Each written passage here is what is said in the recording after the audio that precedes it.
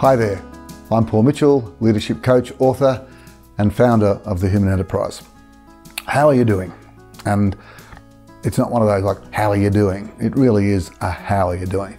Because I know a lot of you out there are doing it pretty tough.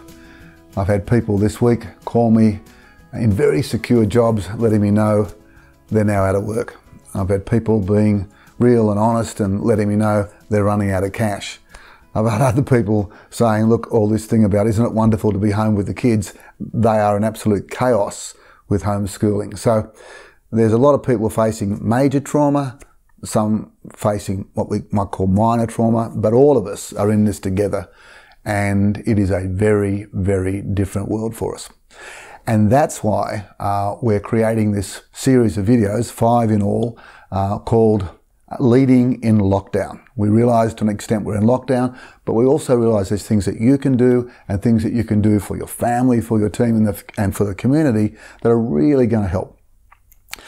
And the first thing is to just to acknowledge the feelings that you might be having. And I believe there's a particular feeling that we're not talking enough about, which is very, very real for, if not all of us, then certainly a lot of us. And during these series of videos, I'll be drawing on my work as a trauma counsellor with hold-up victims, on academic work in this area, and certainly on my own personal experience. And that personal experience is grief. Yes, we are grieving. It may not feel like grief. You may not have labelled it as grief, but I really think we're grieving. And the good news, if there is some good news about grieving, is we know so much more now about how to understand it and how to work through it. And in this first video, I want to talk about just that, understanding more about grief and how to work through it. So not everyone will be feeling this sense of grief, not every time, and not with the same degree of intensity, but it is a sense of grief. There's 2 aspects of grief: what we would call normal grief, where there's been a loss, like you've lost your job and you can move past that. But the grief we're feeling now is a little bit different. See, normal grief, okay, we've lost normalcy to an extent, we lost our routines, but now we have what we call anticipatory grief. You are grieving for something that you don't really even know what's going to happen. I remember when my dad got Alzheimer's, sure, we grieved when he finally died, but the grieving leading up to it was even worse in a way, because we just didn't know what was going to happen. He was this big guy, had fought in the jungles of New Guinea, strong, had his identity around his masculinity probably, or certainly his muscle, and then he slowly just withered away. And to see him going like that was just, it was horrific. And what was even, I guess, more horrific was just, sure, we know he was going to die, but we just didn't know what was going to happen along the way.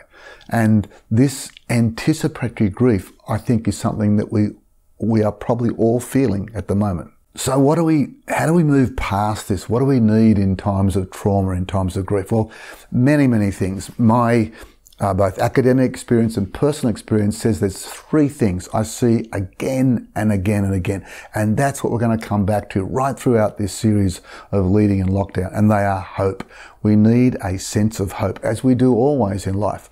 We need a sense of certainty, and that certainty's been taken away from us.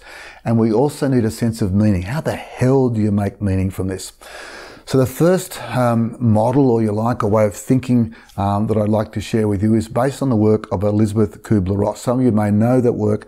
She was an expert on grieving.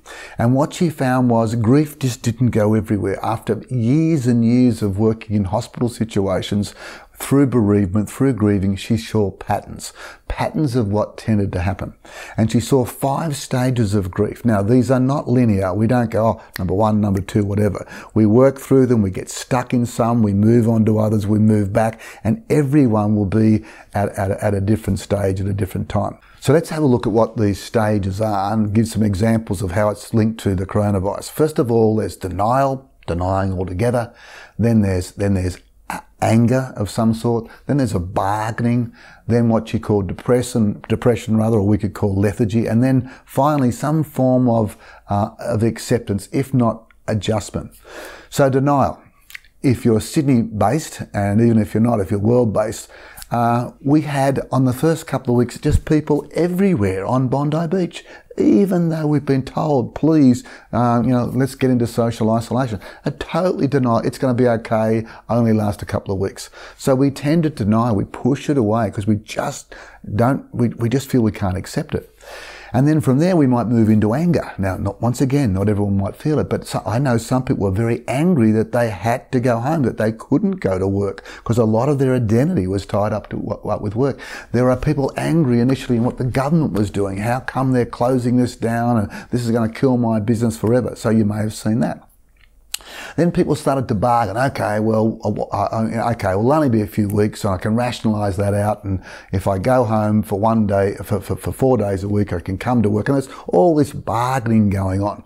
And then, of course, what might set in, and you may even go to this straight away, is a sense of lethargy or depression. I know people that said, you know what, I didn't get up to 10 o'clock today. I'm always the first out of bed. Or I stayed in pyjamas all day. Or my God, I haven't showered for a day. Now, once again, I'm not saying this is you, but this is typical of what happens. We just get into this lull of doing nothing. And then finally, often we move into some form of acceptance. You know what? I've got to accept the reality of what this is and the reality that it might go longer than I think. And once I accept that, once I move into acceptance, then I can start looking at how I can better not have control over that, but have control over me and what I do and give myself and others more certainty.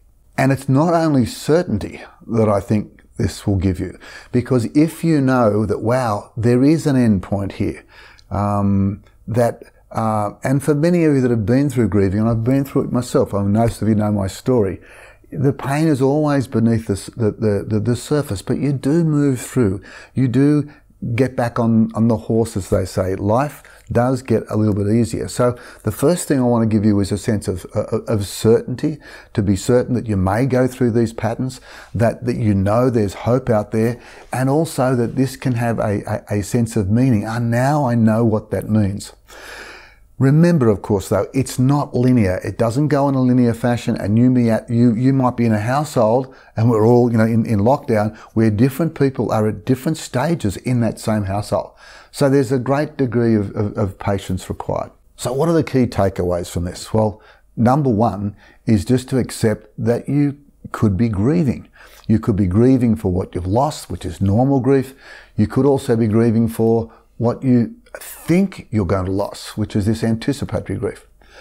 The second lesson, also to do with acceptance, is just accept and have a mindfulness that there are stages of grief, and that you will slowly or quickly move through these, and accept that they're not linear.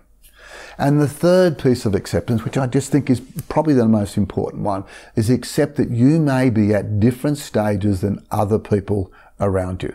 Accept where you're at, but please be gentle, be loving, be accepting that everyone in your household, and let's face it, we're all pretty much in our households together these days, may be at a different form, different stage, different acceptance of their own grieving through this trauma. So not only can this help your family, I'm really hoping this will help you personally and help your team. I can envisage you possibly sharing this with your team, and then in a virtual meeting, just talking about where you're at. Does it make any sense? Again, if you can mention it, you can manage it. And I really hope by having this model and thinking about this model, it's going to help you get a little bit more acceptance of the reality of where we are. I'm Paul Mitchell. Find the passion, develop the skills, make the numbers, and make a difference. And most of all, keep safe.